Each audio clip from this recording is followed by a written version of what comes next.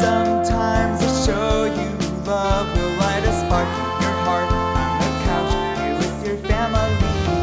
But in the blink of an eye, it's all gone.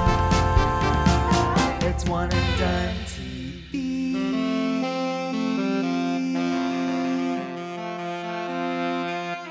Hello and welcome to One and Done TV. I am your co-host Ian Hamilton. And I am just trying to keep the peace, and I'm John Polking. And this is the podcast where we review television shows that are lost in their own one-season dimension. Isn't that right, John? That is right. We have gathered all of our friends and classmates together, and we're just trying to survive, figuring out what these shows did, what they left behind, and ultimately what made them one and done. Today, we are talking about the Netflix teen drama thriller, supernatural, Who's It, What's It, The Society. But before we get into that, let's talk a little bit about what we have been watching. Ian, what has been on the docket? John, I've been watching something that is frankly a bit revolutionary, and it's blowing my mind right now. It is The Below Deck. Office Oh. Superfan Edition. Okay. Have you watched any of that? I've watched some of them, yeah. Because every episode is like twice as long as it normally is. So there's all these very familiar Office episodes that I'm watching, and there's just all this new content and these new storylines, and it feels different. It feels much more like documentary, mockumentary this way, because there's just all of these cut storylines that you're like, what episode am I watching? And you're like, oh my God, there's this whole storyline with Dwight and the Fire Guy episode that, isn't in the cut at all. Like, it's amazing. It's like more of The Office, because it is. And like, look, some of the jokes and stuff are not as good or like not as funny, but it doesn't matter because it's more. And what's really interesting is some of the material they ended up cutting is like stuff that the characters would not do. Like Jim's a little meaner or something like that, where you're like, oh, I get why they cut this, because this does not work for how they want Jim to look. Jim cut to season 9 Jim a little earlier.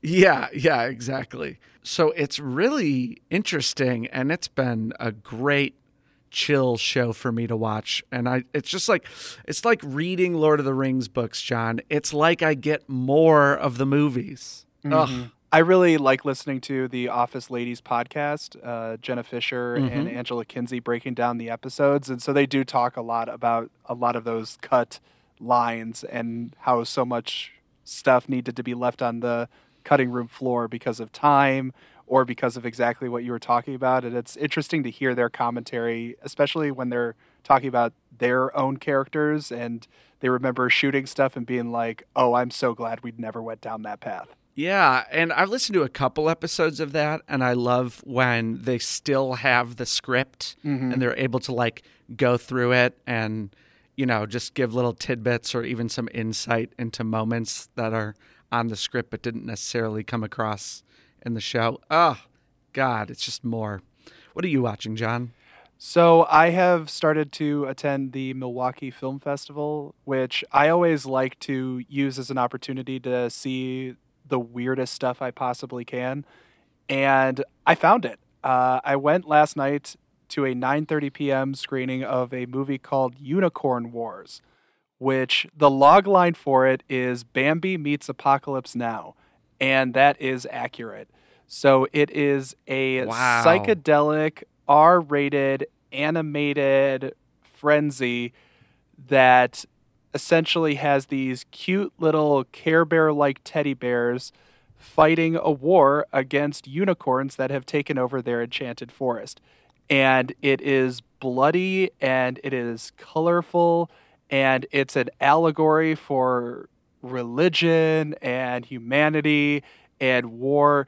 And frankly, it took itself a little bit too seriously at times, but I will give it immense credit for just being bonkers. I'm still kind of processing it a little bit, but it's also in Spanish too. So, yeah. What was the animation style of it? I would say My Little Pony. Oh my God. Yeah.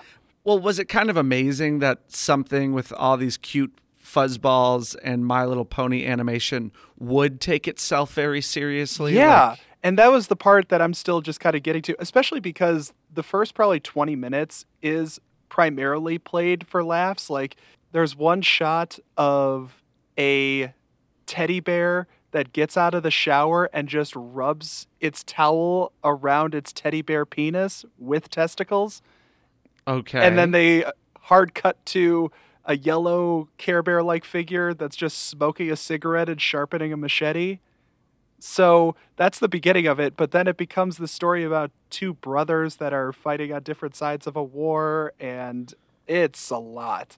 It's a lot of movie, but I'm very glad I saw it. Definitely sounds worth watching, even if you're put off by some of it. Oh, I was put off by a lot of it, and I'm still very happy that I was there to let it wash over me. I don't think it fully worked, but just give me more of that kind of chaos, and I'll be happy. And the listeners can let the chaos wash over them because it's showtime. 5, 4, 3, 2, 1, showtime! In 1954, Lord of the Flies asked, what would happen if a group of kids were tasked with creating their own society without any supervision? 65 years later, Netflix asked, what if that, but with phones? The ultimate answer? Anarchy reigned as 2019's The Society was canceled after one season. Ian, had you heard of this show before? Because I watched it when it originally aired. I have not, but I have to shout out all of the people online that have told us we need to review this show. I think that this show was the most requested review from people that don't know us and don't listen to it, but are like, this is a great show. Well, bless all of you anonymous people for bringing us here, because there's a lot to dive into. This is a very high concept show. Let's just lay it out there right now. It takes place in a Connecticut town called West Ham. There's a large group of kids in the hundreds that are sort of going on an all class, maybe even like all school field trip to the Smoky Mountains. They're all seniors, yeah. They are, yes. And they are all taken in buses to what they think will be this sort of week-long camping or sort of nature-ish They don't field really trip. say. They don't really say. They don't really get into the details. But essentially, they get in buses, they leave, they come back to a version of the exact same town that they left, except everybody else is gone. And so it is just these probably 100 to 150 kids that are stuck in this alternate version of their town, and they need to figure out what happened and mostly, though, how to survive in this new world. Right. Guess what? It's called The Society because they have to build you guessed it, Community. exactly. Yeah. Only that falls apart pretty quickly, and everyone doesn't want to be a community, as it turns out. As it turns out, some people just want to have what they have and live in their big house alone and trust that everything will work out because they grew up rich. Yeah. And they've never needed to survive before. Yeah, it is important that this is a very sort of typically rich suburb with a lot of privilege that is being wafted around, both pre and post bus dumping. Yeah. These kids have probably never had to microwave their own Hot Pocket before. And now they've got to do things like try to figure out how to farm. Although, okay, we'll get into this later, but it's not until like episode 8 that farming even comes up. I mean, in my notes, episode 1, 2, 3, 4, 5, 6, 7, I'm going, still no farm, still no farm. Why aren't they farming yet? I mean, they're just eating groceries. They're just eating chips and whatever they can find out of the grocery store. I'm like, there's 200 of them. How long is this going to last? Yeah. There is a shelf life, no pun intended, to the way of life that they are living, but I it is appreciate the pun. Okay, I thank want you. it to be intended. I'm glad, because it was. I think that they did an interesting thing here, though, where it's clearly an alternate version of this town. They set that up pretty early, that maybe it's an alternate universe, maybe they are somewhere else in the earth. Wherever they are, it is the exact same town, but just without people. And that means that there is electricity, there is heat, so people can text each other, but they can't go on the internet necessarily. Right. It's all green texts. Yes. No Apple iMessage. Yeah. So they can only text each other. They can call, but they only get voicemails for their parents and stuff like that.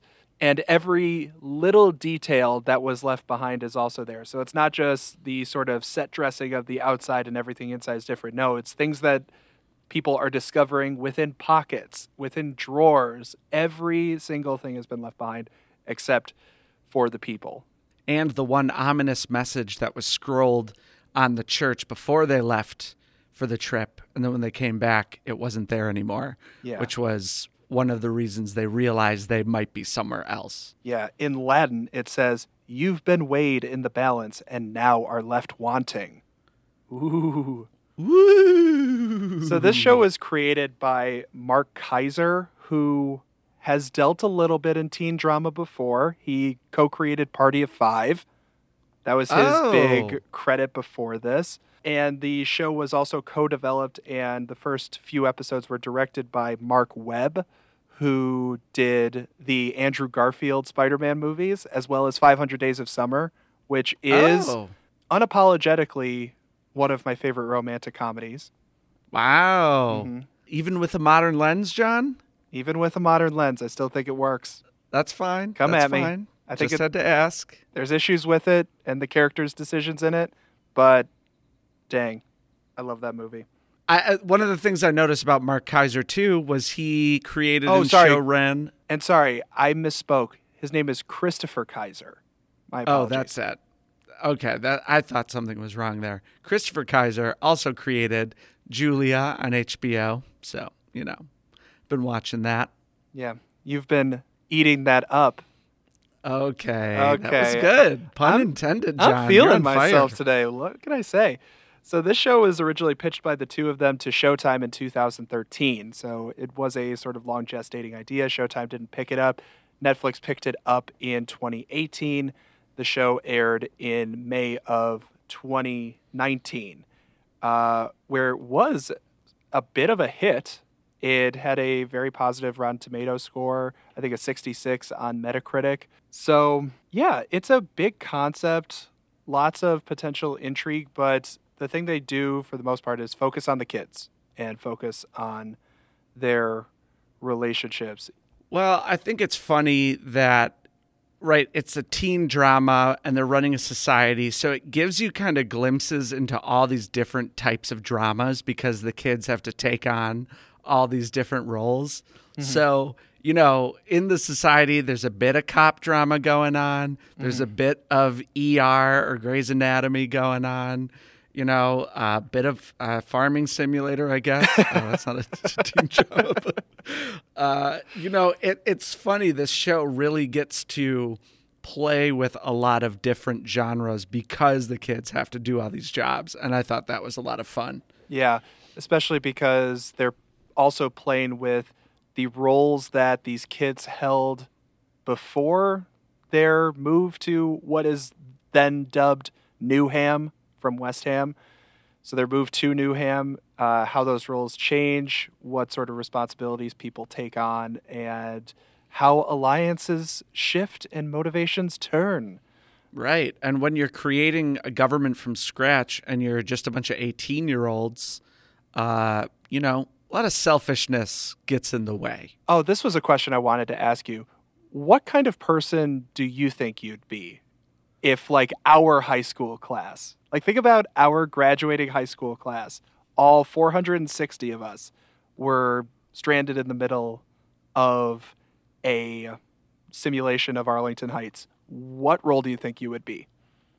I'd be the guy that's like, hey, guys, let's get along. No, God, don't do that. Guys, hey, that's someone else's. That's not yours. Come on, guys. What about you, John? Yeah, I think I'd be just about as milquetoast as that, too. I think that I would be the one that was trying to keep the peace. I would maybe be one of the people that was walking around and making sure that everyone was following the rules, because in my deepest heart of hearts, I am a rule follower and don't like when... Too, John. It would be so upsetting to me, and it still is, when someone's trying to be like, okay, quiet down, like we have something to say, and people are just talking. Oh my gosh. Which goes well into adulthood. People don't just stop doing that. You know, like, it bothers me so much when it's like, we're a group of people, we need some information, and the person in charge is trying to relay information to us, and everyone won't shut up. It's like, just shut up, okay? And listen to the person that's talking. No. Listen to the teacher. Of course. My wife is 30 weeks pregnant, and I have not been as stressed about anything related to her pregnancy as I was about hearing people talking in a live performance that I was at a couple weeks ago. And I was just like, guys, stop, please. They're trying to perform. I know. And then as an adult, I'm like, I love rules, it turns out. I love the structure of everything, and that, like, look, everything's set up this way. Just follow the rules and we can all be okay, which, you know, I don't think totally relates to how law and order in this country works, but I love rules. Yeah. I've never done heroin, but I can only imagine that it feels as good as a job well done.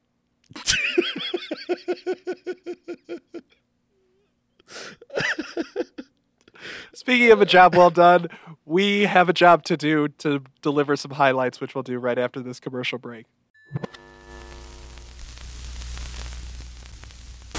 And now a word from our sponsors. Hi, this is Ian, and I'm trying to do this commercial as quickly as possible. Please review and rate us on Apple Podcasts and Spotify. Follow us on Twitter, Instagram, and Hive Social at One and Done TV. Email us oneanddonepod@gmail.com with any suggestions or thoughts. If you haven't hit the skip forward 15 seconds button yet, I will be amazed. Okay, enjoy the show.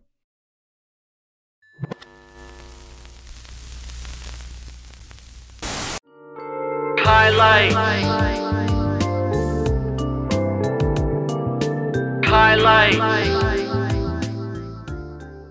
Ian, we have a lot of highlights to cover for the society. This is a big cast. Arguably, I think, the biggest cast that we've ever dealt with for a show. They can't even fit them all onto the poster, John. No. I counted on IMDb, how many people do you think are credited with appearing in all 10 episodes? So principal cast members, I would say. Just principal cast members? Just principal cast members. So people that show up every episode have a line like that. 15. 16. Very close. Ah, nice. Yeah. 16 people. But honestly, the 15th was a woman named Gwen, who I didn't really remember that much. So we won't be talking about Gwen. I think we should start talking about sort of the leaders, because there is certainly a family that is thrust into leadership roles early on in the show. It starts off with Cassandra, and eventually then becomes her younger sister, Allie. Allie is arguably the most famous of the cast members. She's played by Catherine Newton, who is on Big Little Lies, the Vince Vaughn slasher body swapping movie Freaky as well. Which we've all seen, of course. I want to. I never did. I was watching an interview with her. Apparently, Detective Pikachu and this show came out on the same day. That's a big day for Catherine Newton. An international superstar for a week. Wow. Yeah, that's a lot of publicity, but they are sisters. Allie is the typical sort of younger sister for the Shining Light student body president, Cassandra, who is the one that sort of comes to the kids, is like, you know, we don't know what's going on, but we need to put some rules, or otherwise we are just going to run out of resources. She is very much a natural born leader. Cassandra is. Right. And that's going all well and good until her cousin Campbell takes out a gun during her speech and shoots it in the air for no reason other than to just get everyone's attention and be like, I don't agree. And, hey, I'm not going to hurt you. Why are you threatened by me pointing a gun at you? I'm not going to hurt anybody here. I just don't like that you're talking.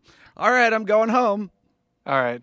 Let's just get into Campbell. Campbell is arguably one of the scariest characters that I think we've ever covered on He's this the show.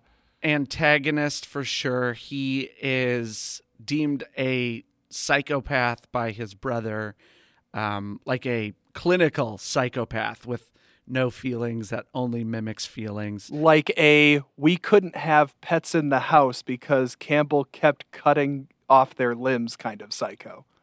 Yes. And his psychopathy translates into this show by just like being really controlling to people. I mean, trigger warning for body harm, but he beats his girlfriend. He's very controlling to her. Possibly kills a dog. We don't know. Gets the pretty boy from high school addicted to drugs so he can control him. And be like, hey, you're an addict, so now you have to do what I say because I have what you want. Yeah, I guess. He has resting weasel face, but he also very much knows how to play everyone and knows the things to say in order to tap into those feelings that other people have that he clearly does not.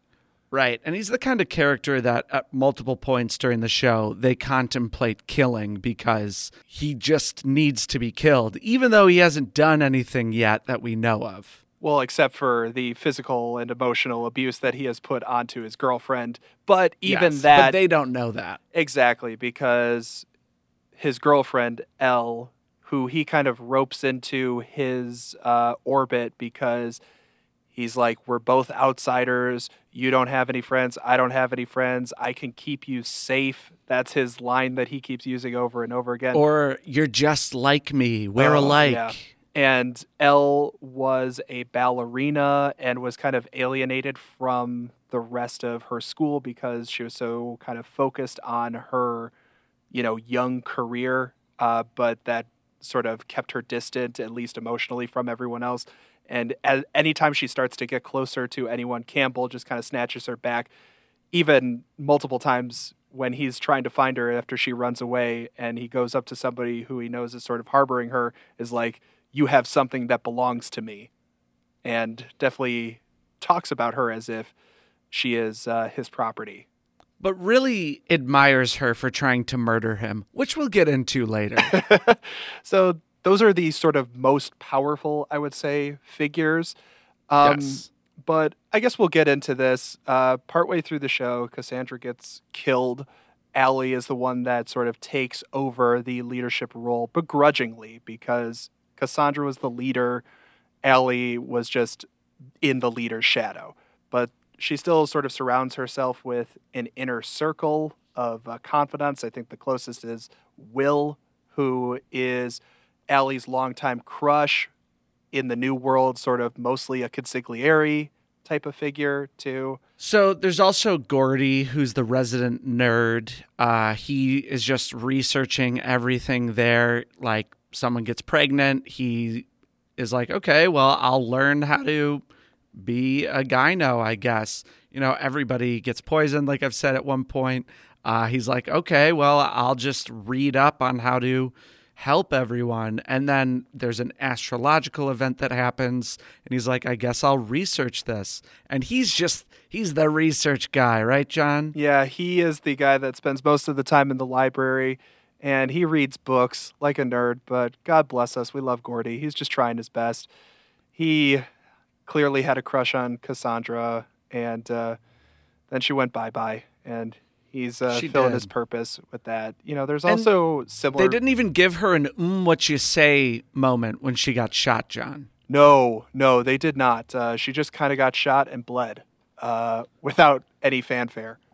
Well, but they at least gave her someone's shooting her and we don't know who it is. We're only seeing her point of view of it. Yes. Tune in next week to find out who, maybe. Yeah, there's so much suspense. Kelly, I would say, is also part of that kind of inner circle. Kelly is the one that ultimately becomes that gynecologist because I wouldn't trust Gordy's hands. delivering a baby. I don't know about you. Well, he's never touched a woman before. We do find that out the night Cassandra's murdered. That is true. Kelly, though, was part of the kind of popular crowd, but clearly sees the dangers of a lack of order within the society. And she also has a bit of a crush on Will. They have a bit of a back and forth. There's kind of a love triangle there. But overall, Kelly's just trying to be as supportive as possible, I would say, in making decisions and helping out where she can. Yeah, Kelly is a bit of an enigma. She starts out one way, then kind of loses that storyline, and then starts talking to someone else, and then just kind of ends up meddling in things. Like, I feel like Kelly either lost her way or they cast her a certain way and then kind of forgot about her and was like, let's just make Kelly help out with the doctor stuff now. Yeah. I get that. Let's insert Kelly into this scene. I don't know. She hasn't done anything in a while. Well, because she's initially tied to this other guy, Harry, who Harry is the typical rich kid who his house was always the party house. His parents had a lot of influence. He had the nicest cars that he sometimes trades for favors in this sort of new world. But ultimately, Harry is lacking a purpose in the new society because all the sort of power that he had accumulated was based on wealth. And when wealth goes away, Harry just kind of gets depressed. And so you have Kelly, who is initially tied to Harry because they're dating, but they break up very early in the series. And while Harry is just off literally sleeping the episodes away, he disappears for long periods of time. Kelly is also kind of finding her own purpose without him. But I think it's kind of the two of their stories are sort of yin and yang of each other. You know, they're both driven by finding that sense of purpose, whereas Harry sort of buries into himself. Kelly reaches outside of herself and finds her purpose in those new ways. Well, she's also the crux of some teen drama as well, because she's with Harry and then dumps him, but then there's still like a little bit of like, well, did we break up because now we're in this new world, so should we let each other go because maybe we should just keep something the same? And meanwhile, Will has always been really into her, so then that creates some friction between him and Harry, and, you know, it's just teen drama stuff for the most part. And then that kind of runs its course, and it's like, what are we going to do with Kelly? I don't know. Put her, have her deliver the baby. Yeah. Put her in a cap and gown, but like the doctor one. And, right. You know. Scrubs. I should know, though, that word. Your wife is a nurse. Speaking of uniforms, the other uniformed group of people in the town are the Guard. That is the sort of football team that has taken on the police role, essentially. They're always walking around with their letter jackets. There's a few main ones. We can start with Luke, because I think he's probably arguably the most innocent for the most part of the show. He is the quarterback that really wants to make sure that everything works. He can throw a tight spiral, but he never called the plays, John. Yeah. There's sort of a scale, too, where you get Clark, who is much more of a meathead. He has a girlfriend as well, too, but he crosses some very distinct lines between what is okay and what is not in terms of exercising your power. He beats people up who are prisoners. He wants to maintain that power. And I think even one step further than him is Jason, who mostly scowls throughout the show. He is just the one who kind of slowly gets a little bit of a beard and just gets heavier eyes, as if, like, I'm sick of this. Let's just kill people kind of thing. Yeah, he started off a bit cleaner cut, though. The Guard in general has an interesting storyline because at first you think they're kind of going to be thugs, but then they're not. They're like the keepers of the peace. Yeah. And they were surprisingly like Connecticut Country Club to me at points earlier on, where I was like, okay, now the jocks are going to like use their brute force to throw their weight around. And then they didn't. And those two guys you just mentioned are both the epitome of like hey, we're dumb and we're strong, and hey, you can listen to us because we're strong, or it's not a big deal, I don't care. And then they're like, oh, now we do care, and now we want to overthrow the government. Because we are literally the biggest people that are in this town. Right. A phrase that Campbell keeps throwing out is, it's the Dark Ages. Yeah. Brute force wins. Which, as with many things that Campbell says, is not wrong, but it's also not right. It is a dire situation. Not when it comes out of that mouth. Campbell, I kept calling little Corey Feldman. He does have those like cute little pouty lips, but they're always smirking. And The hair, though, too. oh, so coiffed. So beautifully Yeah. gelled. Yeah. All the time. There is like one line that a character says where they say, socializing beats socialism? Is this Riverdale or Soviet Russia? They mentioned Riverdale in the show? Yeah.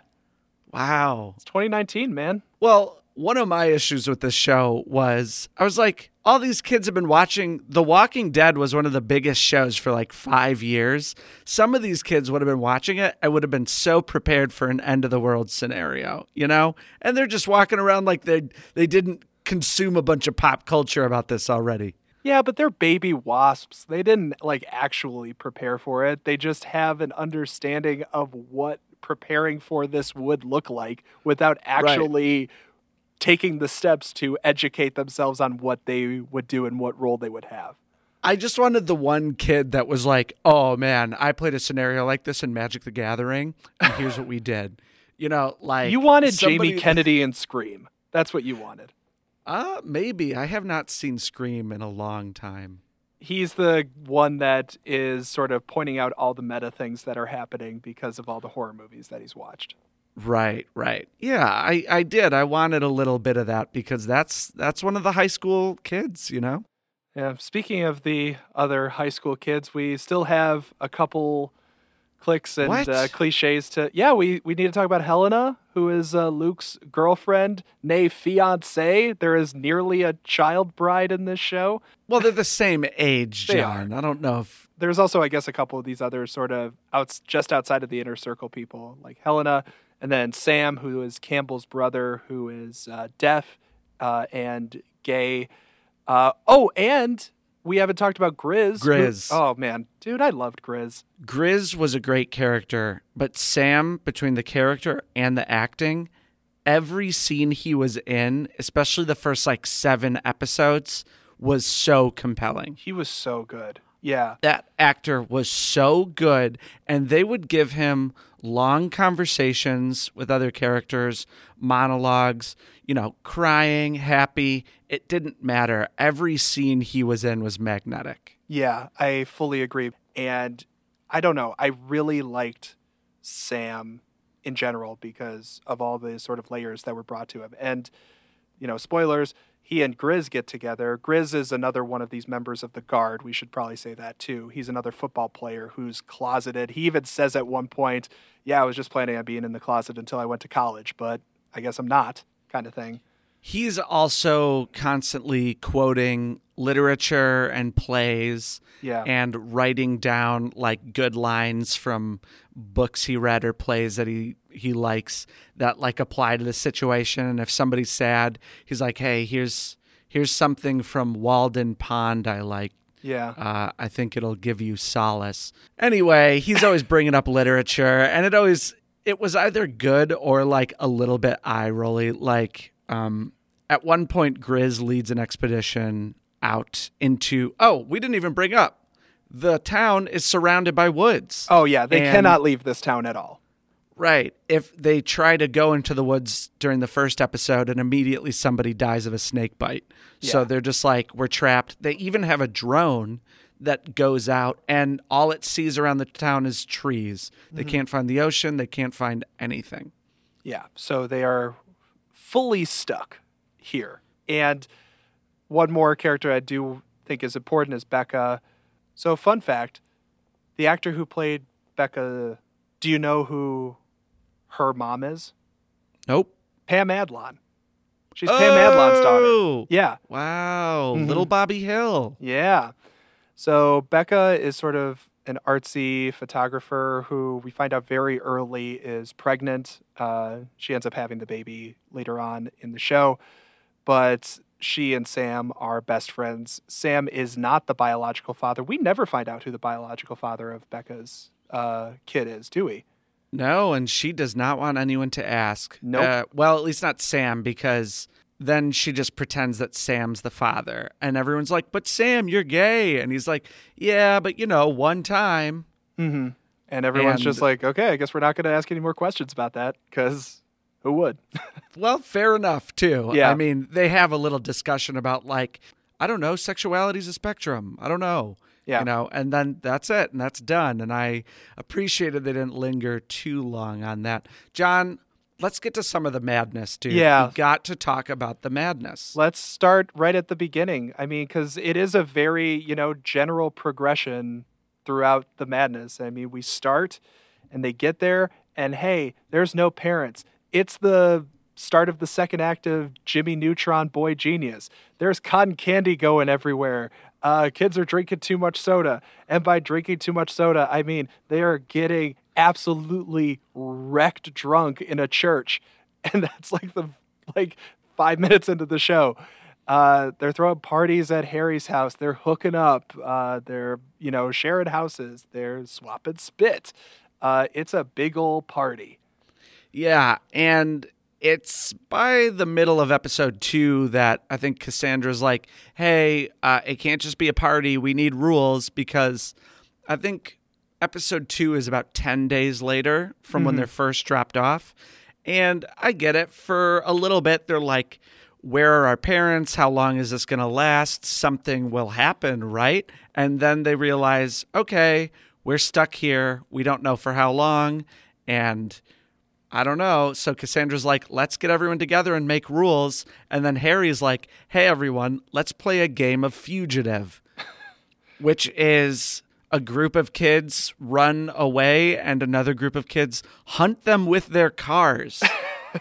And just tackle each other, basically. And it's like, hey, we won. The fugitives cannot win, it seems like, in the game of Fugitive. No, there's no winning, and I don't know why they're playing at all, actually. And it's like this big distraction that basically the rich kids really need to be like, we're depressed because our wealth means nothing. Yeah. But our cars still work, so let's go for that. Yeah. And they have never had any responsibility, really. Not like this. No. So that is like such a boiling point, which leads to Harry getting super drunk and being like, I hate that now we're in this communist society where we're sharing houses and afraid we're going to run out of electricity and water. And now we have to share resources. Oh no. For what? Survival? He's like, I'll survive fine off of my parents', stocked fridge that'll be gone in 2 days. I have a Porsche. I should be able to eat as many chips as I want. There is a direct correlation between those two things. So in that sense, I think Harry's the hero. Not really at all. Harry's a monster. There are a lot of these sort of distractions that are kind of focal points throughout the show. I mean, there's the prom. They throw a prom for themselves. Which would have been a smash success if Cassandra didn't get murdered at the end of it. Exactly. If only she could have stayed alive for another episode or two, I think everyone would have had a really good time.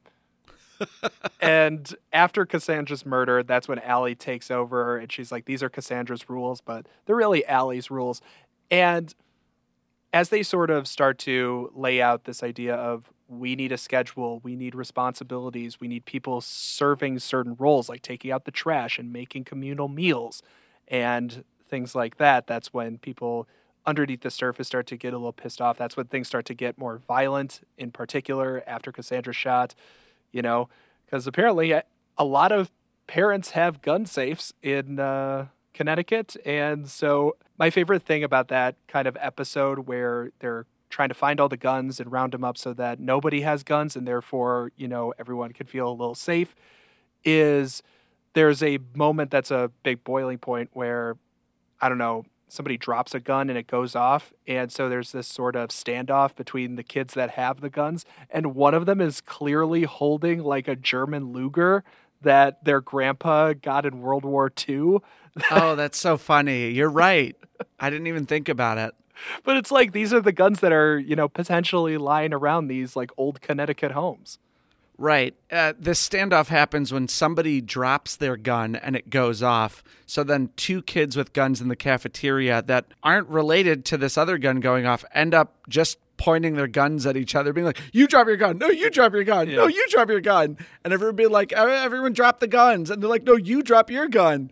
And that was the gun episode, I guess, wasn't it? It was the gun episode. Yeah. Episode 4 was confiscate the guns, and episode 5 was the trial of Dewey. Yeah, so there is one kid who we learn about an episode after Cassandra's shot that one kid essentially confesses to Harry. Harry at one point made some comments getting drunk, being like, I think we'd all be better off if Cassandra was dead, then we'd all be a little bit happier. And this kid Dewey, who's this meek, gingerish kid who nobody really remembers, calls Cassandra the C word and essentially says, glad I got rid of her. At least I could get as a thank you sort of thing. So they put on a whole trial. He's like, I didn't do it, until he gets found guilty. And then he basically calls all the girls bitches and gives them the finger. And you're like, oh, Dewey, you Incel. Simple incel. Exactly. Yeah. It's a motivation in society for violence that these men. These misogynistic men. I mean, he does say, like, we shouldn't have to listen to any women. And everyone's like, boo. And he's like, I love your hate. Let me drink it for my sustenance because I'm going on a hunger strike. But then it makes them be like, okay, I guess we're going to execute you then. And Grizz can't pull the trigger. So who is it? It's Allie, Luke, and Jason. Right. Two of the guard and then the leader all end up shooting at him. And you know what? He's not such a tough guy then when he's begging for his life, John. Okay, yeah. Let's get into that part of things, because I will say there are many times where this show is very, very difficult to watch. That firing squad scene being one. There's also an extended scene at Thanksgiving. Basically, Elle's idea to get out of her abusive relationship with Campbell is to poison him with a pumpkin pie. But Campbell clearly sees through that, and instead of confronting Elle and saying, hey, why'd you poison my pie? Campbell, clearly the belle of the ball, comes into the communal Thanksgiving dinner that they're all having, and he's like, hey, guys, Elle made a pie. Eat up, everybody. And Elle essentially poisons I'd say about 10 people in the town because they eat this pie. I'm going to disagree with you. I don't think Campbell knew that the pie was poisoned. He knew. No, he didn't. Come on. Yes, he did. No, he didn't. He had that he stupid... genuinely got roped into going to Thanksgiving. No, he did not. No, Elle never once wanted to go to Thanksgiving because she was like, I'm going to kill you slowly in our house together, and we're going to stay away from everyone else, and I'll get to join my non-friends. No, he was trying to do something nice because he had to, not because he wanted to, but because he understands that people do have to do nice things for other people so you can control them. Hard pass. He would have had a slice of that damn pie. It took a while for him to realize it afterwards, too. He didn't eat any of the pie. She made the pie for him. All right. Email us oneanddonepod@gmail.com. Let us know, did Campbell know the pie was poisoned? I'm going to say no. I'm pretty sure Natalie would agree with me. That's not fair. I am going to have her text you later about her thoughts on this. Okay, so you're going to tell her what to say, Campbell? Yes. Is that what you're telling me? Whoa. She's poisoned many pies, but it's not because I'm Campbell. But man, those scenes, like the poison scene, like the firing squad scene, they drag out the sort of misery of the characters and the consequences of the decisions that they are making. With the firing squad scene, especially because the first time they go to shoot him, they all miss. Yeah. Because I think at least two of them are closing their eyes while they pull the trigger. Mm-hmm. And then they have to do it again, which really amped up that drama there. And the poison scene, lots of people go to the hospital where Kelly's helping them out. Bless Kelly. She read those textbooks and she's doing her best. But the poison, too, that kind of leads to a need to have an election for leaders too. And this sort of highlighted one of the big things that I appreciated about the sort of protagonists of the show. You know, Allie, for all intents and purposes, is the quote unquote hero, but she is not without fault throughout the entire show. She has this position thrust upon her, and she opens up the town to an election to sort of either sort of strengthen her resolve and, you know, give power back to the people, or to let somebody else step up.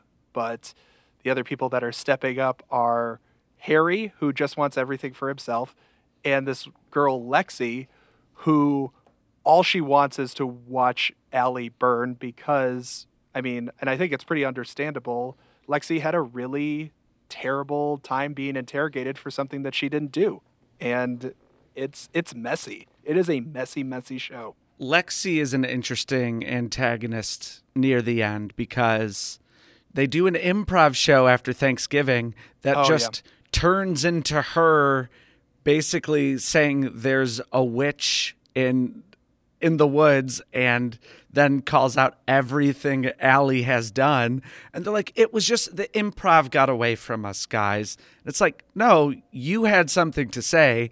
And by the way, I think we've talked to you like 3 times before this scene. She was just like the voice of dissent in some of the meetings, but she's like, I think that's a bad idea. And everyone's like, shut up, Lexi, like sit back down. Right. But Lexi really finds her power and is able to put up quite a run for Allie's money for mayor near the end of this season. Yeah.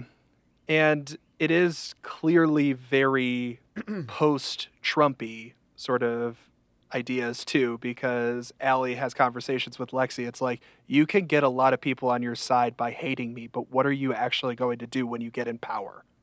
Right. And that is a big thrust of that.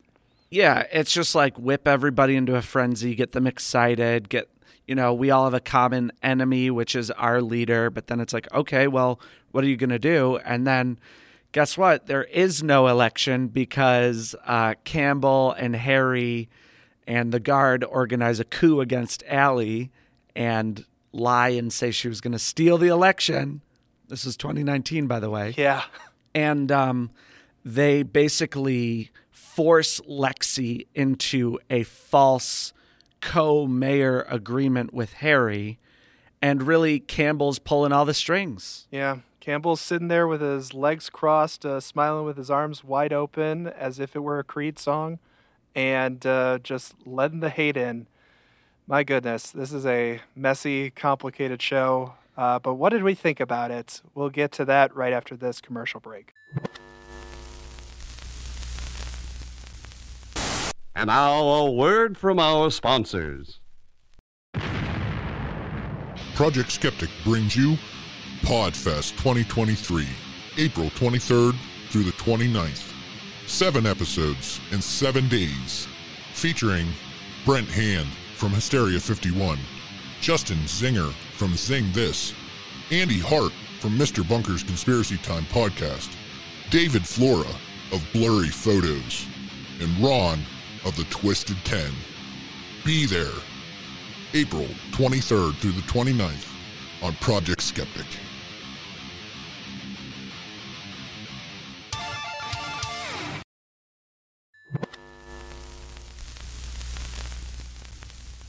John, so many societies that start off in a new land don't last, okay? We've got all of these lost civilizations, and what is it? The Roanoke disappeared, right? In the 1600s. I don't know a lot about it.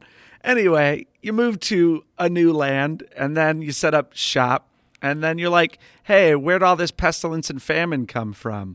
Oh, yeah, here's winter, too. So, John, would this society survive? Would you renew? I don't know if this society would survive, but I would absolutely renew. I found this show to be completely riveting.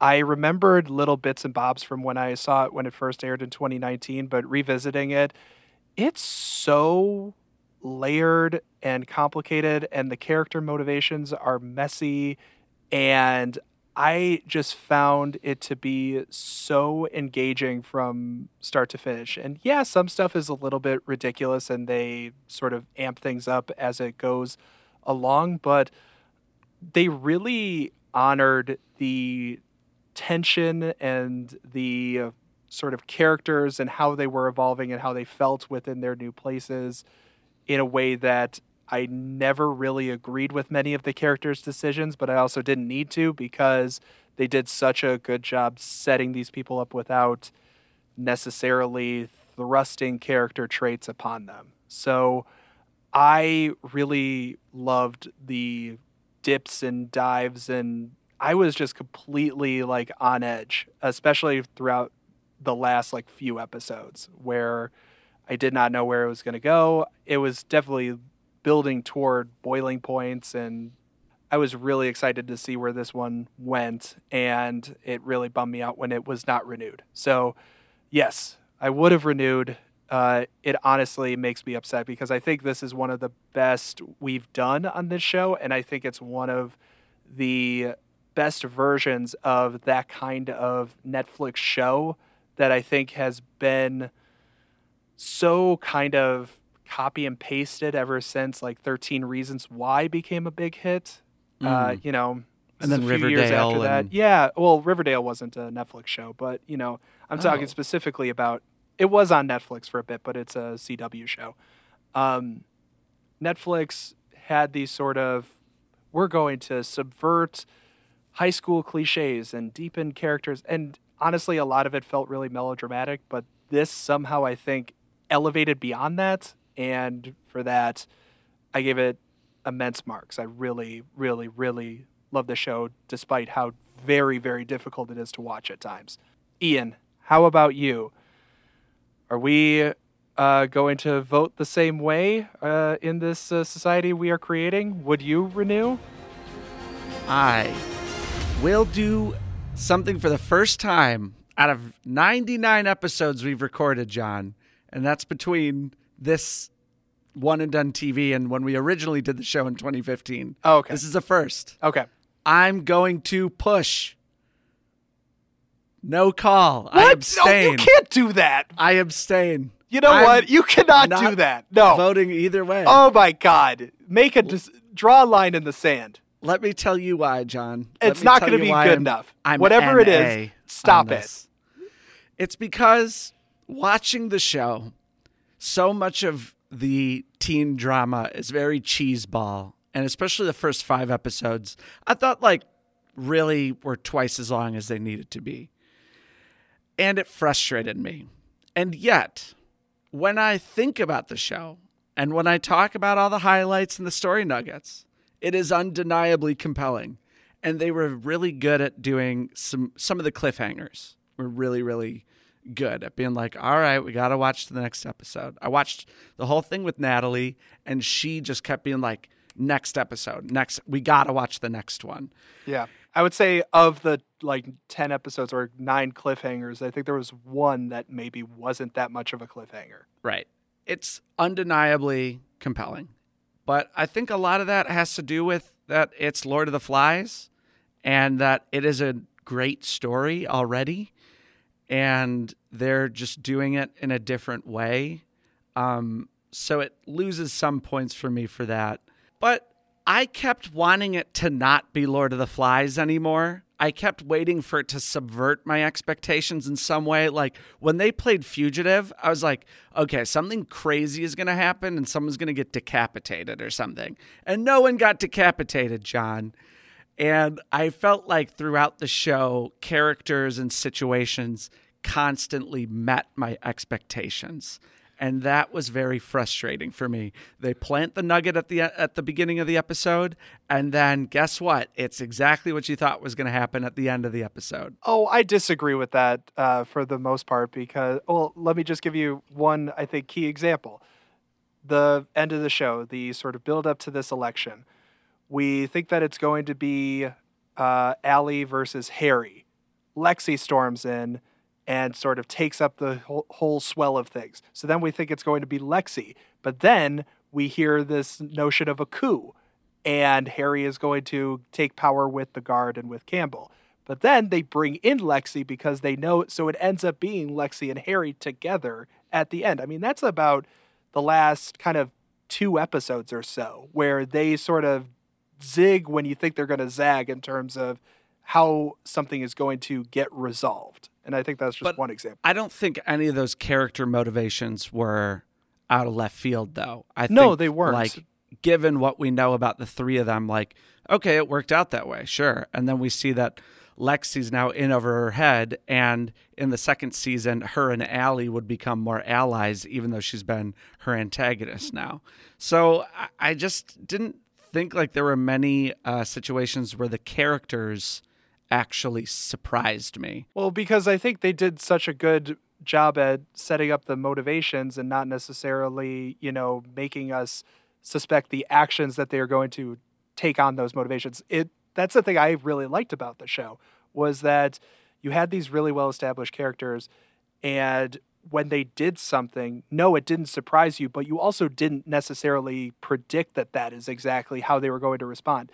They were confronted with something, and because of who they were, that's how they responded. And so how they would respond to that adversity would make sense. Yes, but when a scene is like 10 minutes when it could have been 2, and Harry just keeps being Harry and Campbell just keeps being Campbell, it just kind of wore me down. I was like, I don't want to keep watching these people be for 10 minutes at a time. Like, it was frustrating to watch, but it is compelling, and I'm pushing, and that's my answer. Okay, there is a line that Allie says to Lexi when Lexi is trying to kind of seize power, where Allie says, "You are half right about everything, and that is worse than being wrong, because that makes you dangerous." And that's how I feel about your response right now. You're felt half that right line because specifically. That line specifically meant nothing. Because It what does does. she mean by that? Because she's going Why into is that more something. dangerous? Because she's going into something without thinking everything through. Even if you're wrong about something, you're doing it with conviction.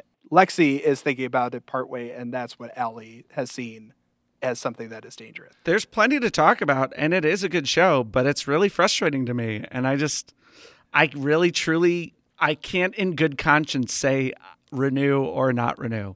I can't do it. Well, I despise you right now. I know. Also, kind of a twist, huh? Shut kind up. of a twist. Shut up. It's time for the Dunzo Awards.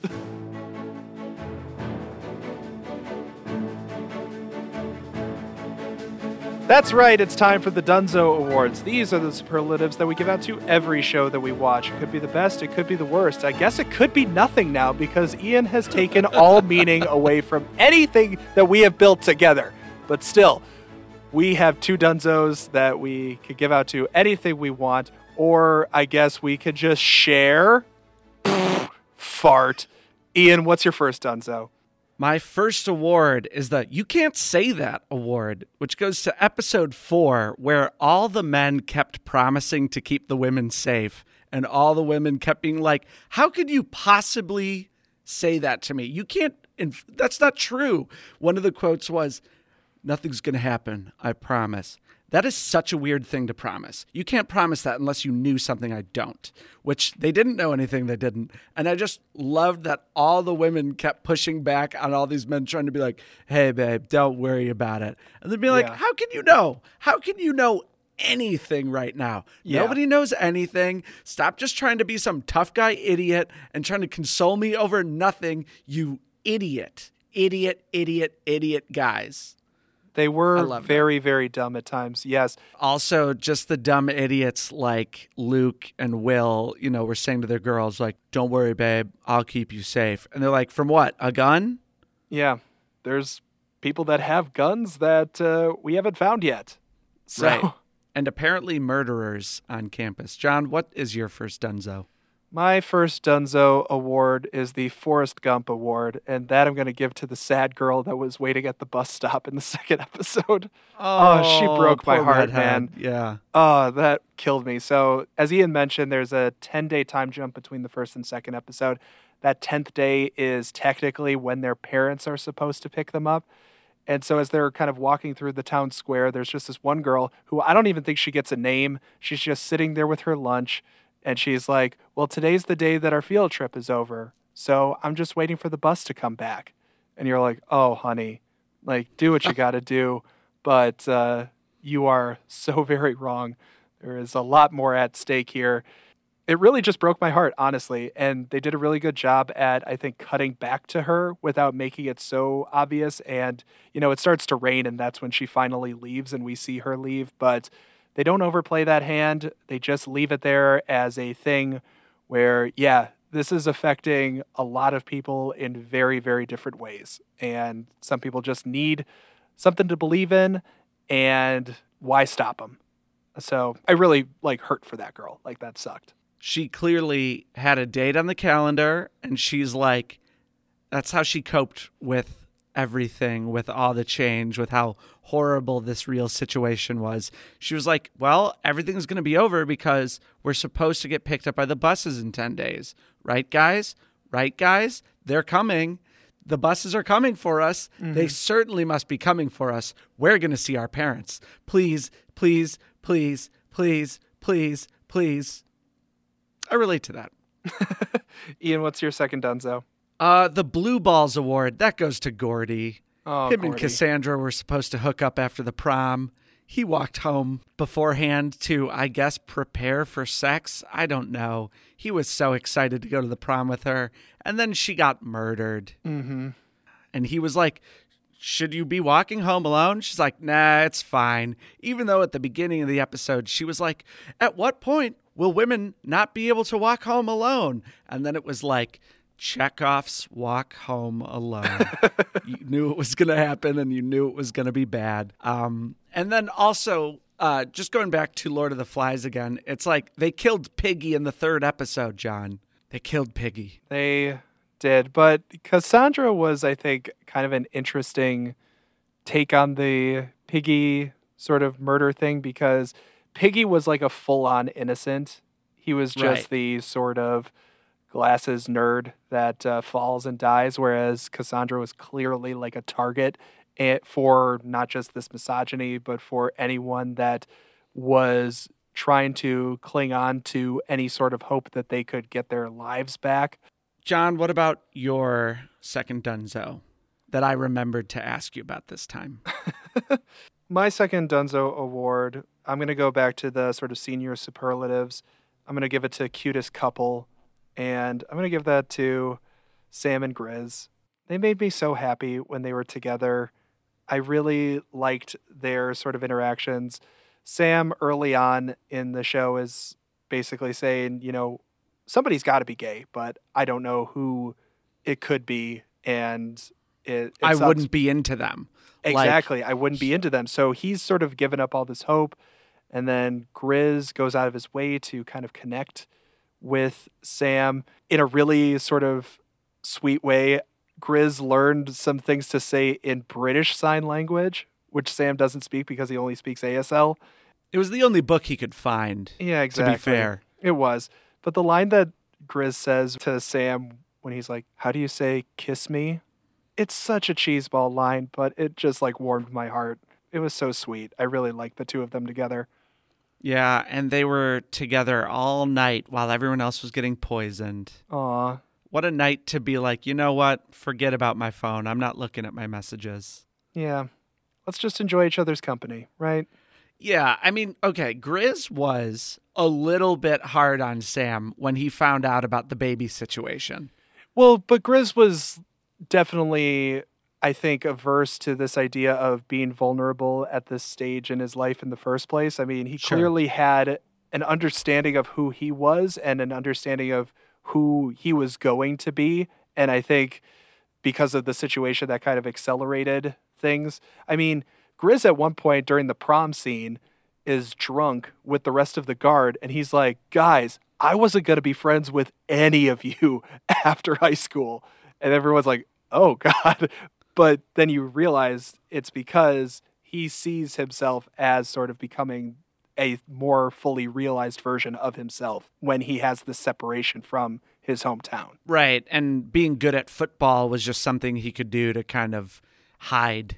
Yeah. Or at the very least, maybe not actively hide, but just sort of avoid putting himself out there. So when he did put himself out there for Sam, and to have that feel like he's already got this connection to somebody and something else in Becca and her baby, I felt the hurt that Grizz felt in that way. Oh, for sure. I mean, it was understandable. I was just like, Grizz. I know. Sam says something to him like, I'm sorry I come with strings attached or something. And I'm like, yeah, exactly. We all got baggage. Exactly. So, these kids can be jerks, but hey, at least you get why they're doing the things that they're doing. But why did Netflix cancel The Society? Let's talk about that after this commercial break. And now a word from our sponsors.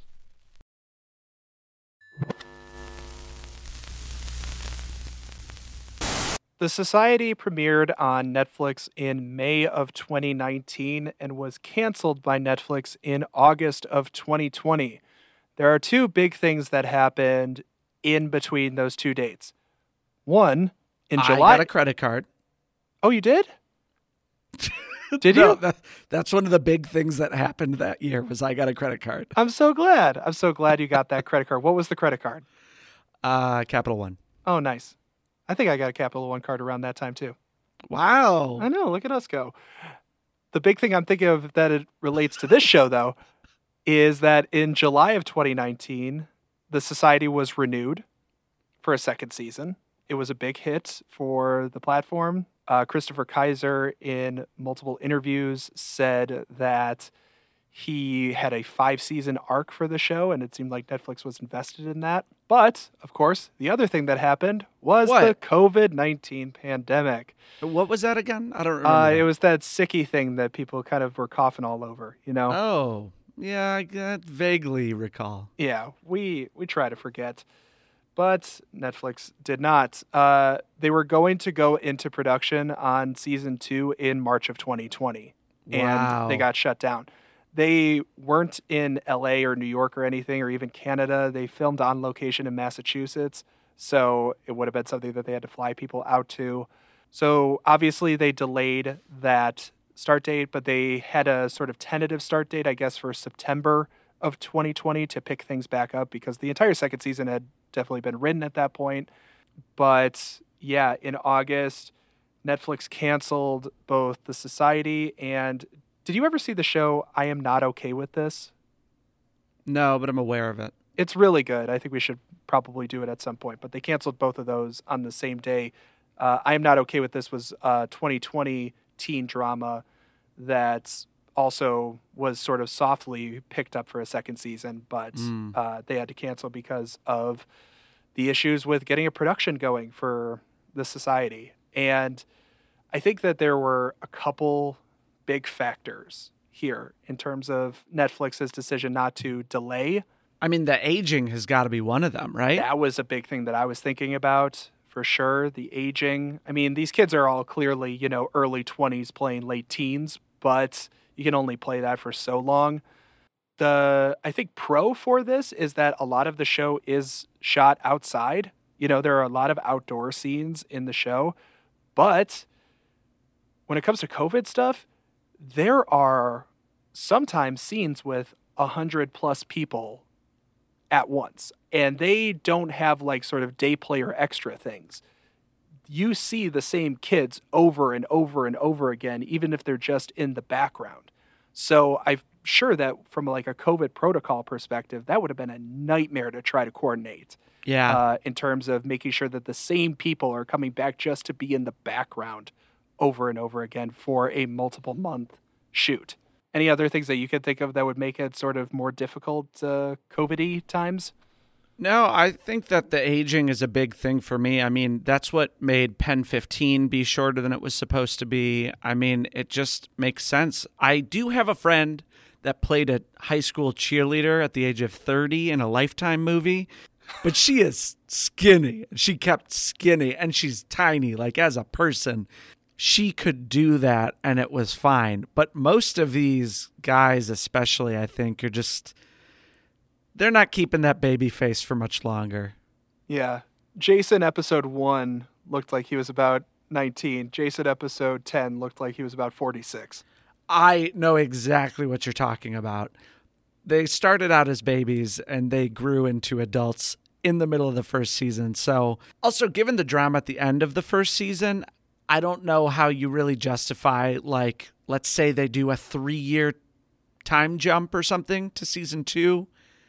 I don't know. I mean, so much of what makes it interesting is them dealing with this situation as teenagers, becoming young adults and finding their lives. Mm-hmm. We don't want to jump to several years later where it's a new situation and some people are married and new people are together and, you know, someone's died because they went off to do a movie and they can't shoot the second season. You know, like... we don't need that. This show is very much about the evolving process from the beginning. Yeah. And I don't think you can justify a time jump. And I don't think it works with how they would have looked by the time they started shooting. Well, they were going to already build a time jump into the second season, it seemed like. Not as drastic as what you're talking about, but the idea was that the first season ended with winter about to start. And they were filming in March because they were going to have the second season start in like summertime.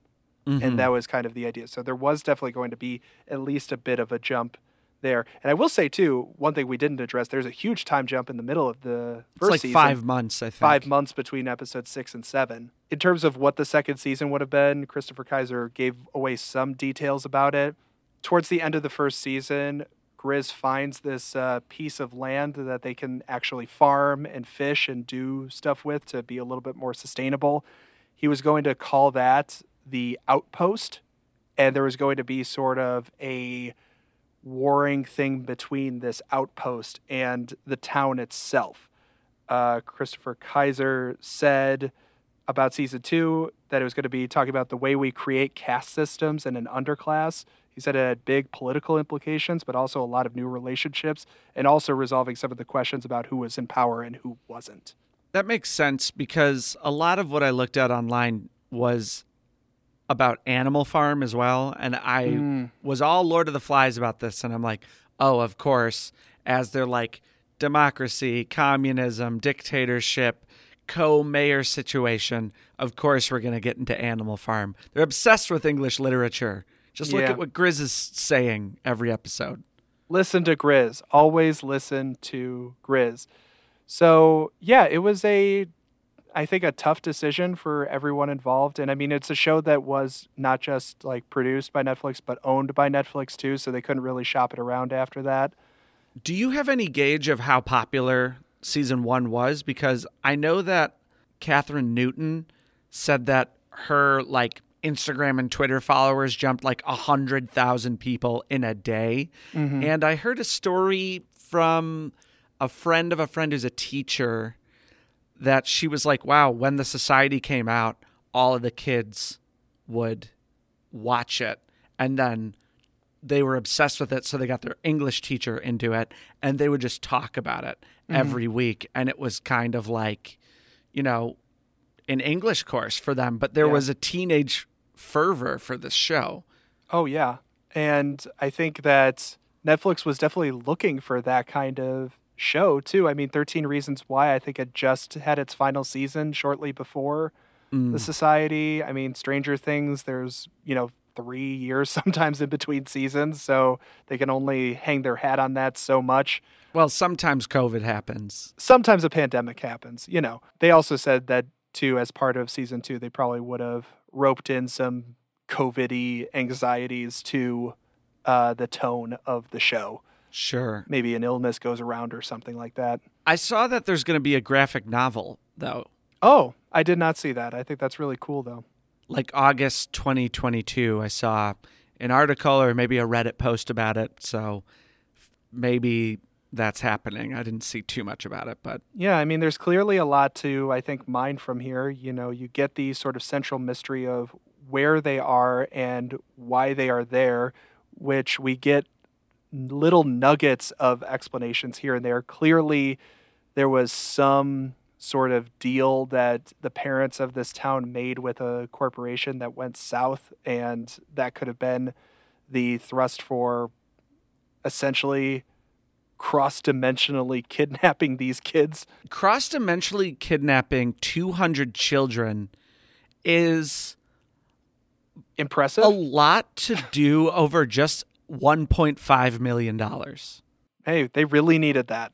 That's all the evidence we have for the dispute between this one guy and the parents of the kids. $1.5 million. You know what I'm going to do? I'm going to take them through a wormhole.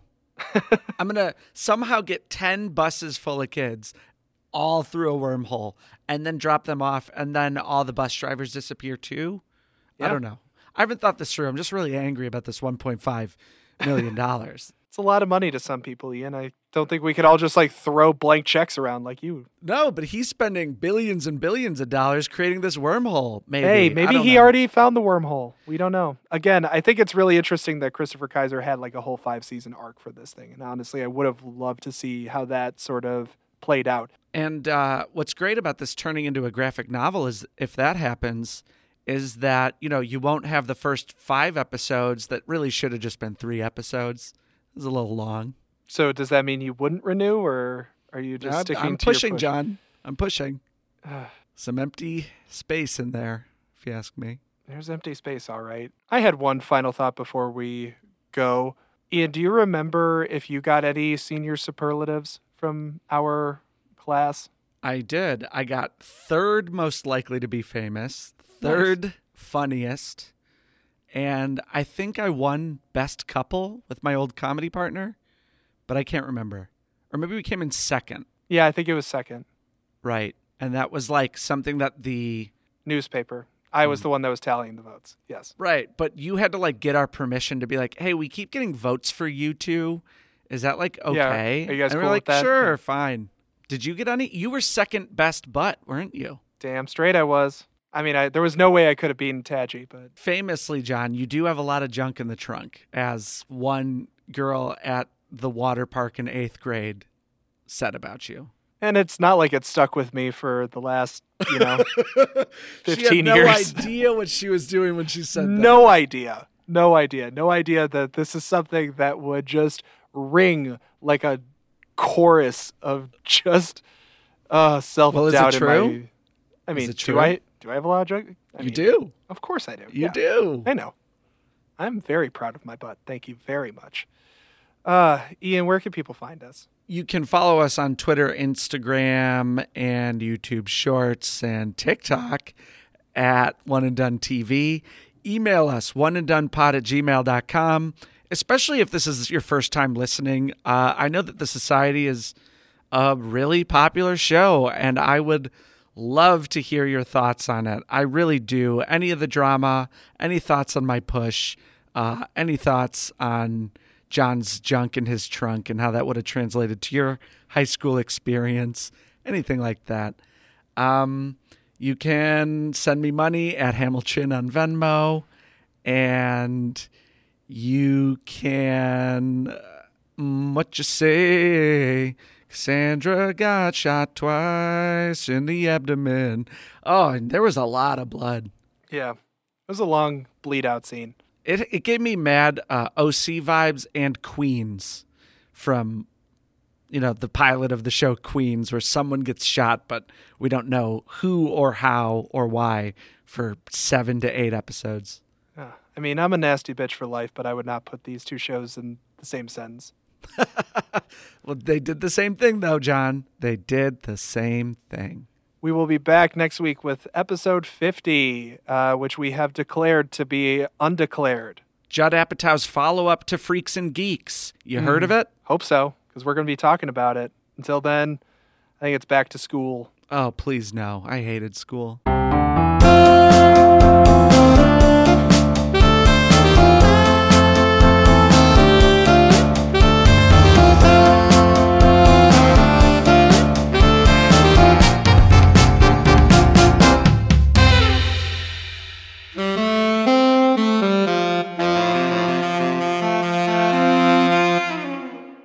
brought to you by Lack of Hustle Media.